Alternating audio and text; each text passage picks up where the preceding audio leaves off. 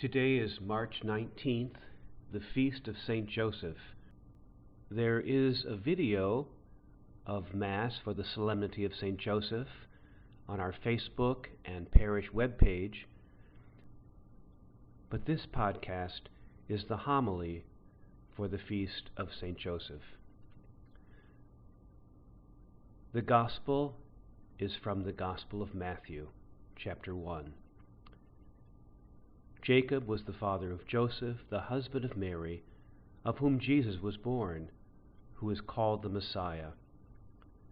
Now the birth of Jesus the Messiah took place in this way. When his mother Mary had been engaged to Joseph, but before they lived together, she was found to be with child from the Holy Spirit. Her husband Joseph, being a righteous man and unwilling to expose her to public disgrace, planned to dismiss her quietly. But just when he had resolved to do this, an angel of the Lord appeared to him in a dream and said, "Joseph, son of David, do not be afraid to take Mary as your wife, for the child conceived in her is from the Holy Spirit. She will bear a son, and you are to name him Jesus, for he will save his people from their sins."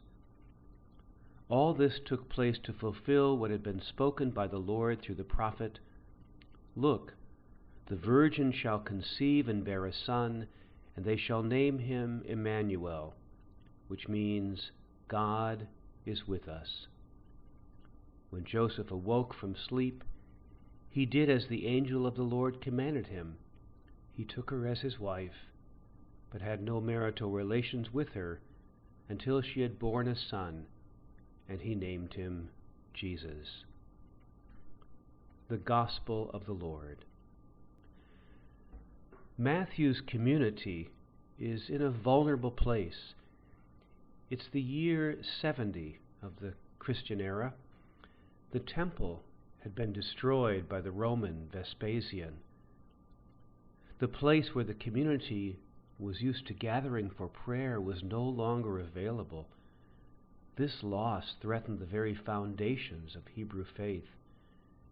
It's not unlike the moment in which we find ourselves today, when we can no longer gather together in prayer. In Matthew's Gospel, Jesus taught about a new temple to be built within the heart of each follower. No longer was a huge edifice or a special location needed. Rather than focusing on externals, Matthew leads us inward to the heart. As we were reminded on Ash Wednesday, "And whenever you pray, do not be like the hypocrites, for they love to stand and pray in the synagogues and at the street corners, so that they will be seen by others. Truly I tell you, they have received their reward. But whenever you pray, go into your room and shut the door, and pray to your Father who is in secret, and your Father who sees in secret will reward you." Matthew focuses on the Annunciation to Joseph instead of Mary, in order to tell us that this new worldview encompasses something radically different from the old. Our Gospel describes Joseph as being a righteous man. We think of righteous as being faithful to the law. But we find that in Jesus, God is doing something new. Jesus was often challenged for not obeying the law. So it seems that one can be righteous by not being faithful to the law. Imagine someone using faithfulness to the law in this instance to see Mary stoned to death. The dream calls Joseph to do something even more radical than the private dismissal of his pregnant fiancée. Joseph is called to embrace her pregnancy as an act of the Holy Spirit, which means, among other things, to follow God by not following the law. This is a powerful statement of what it means to follow the living God who is actively at work in the world. our lives are seriously disrupted right now with the coronavirus crisis response. Could we, with the faith of St. Joseph, be able to say that God can use this time for good? Matthew locates the birth of Jesus at home, not in a stable. This helps us to focus on an inner nativity in the temple of our souls. Like Joseph, we are called to cooperate as dreamer of dreams, following the promptings of the Holy Spirit, regardless of the strange, even scandalous paths we may be called on. We hear about Joseph in today's Gospel. After that, Joseph disappears. His life remains almost totally unknown to us. Our American culture is very much an external culture. We value the public proclamation, the newsworthy article.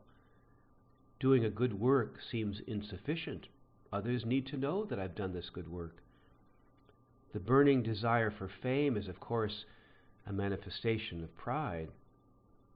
Ultimately, it's a destructive mindset, since no one can ever receive enough acclaim to satisfy the craving for attention or fame or notoriety. Our present mandated social distancing helps us to turn off this desire which is so much a part of us. Henri Nouwen once remarked, "One strives to seek the freedom to be hidden from the world, but visible to God." Father James Martin, the Jesuit, tells the story of a master sculptor in one of the great medieval cathedrals of France. The old man spent hours and hours carving the back of a statue of Mary, lovingly finishing the intricate curves and folds of her gown. "But," someone asked the sculptor, "what's the point? That statue will be placed in a dark niche against the wall where certainly no one will ever see the back of it." "God will see it," he answered.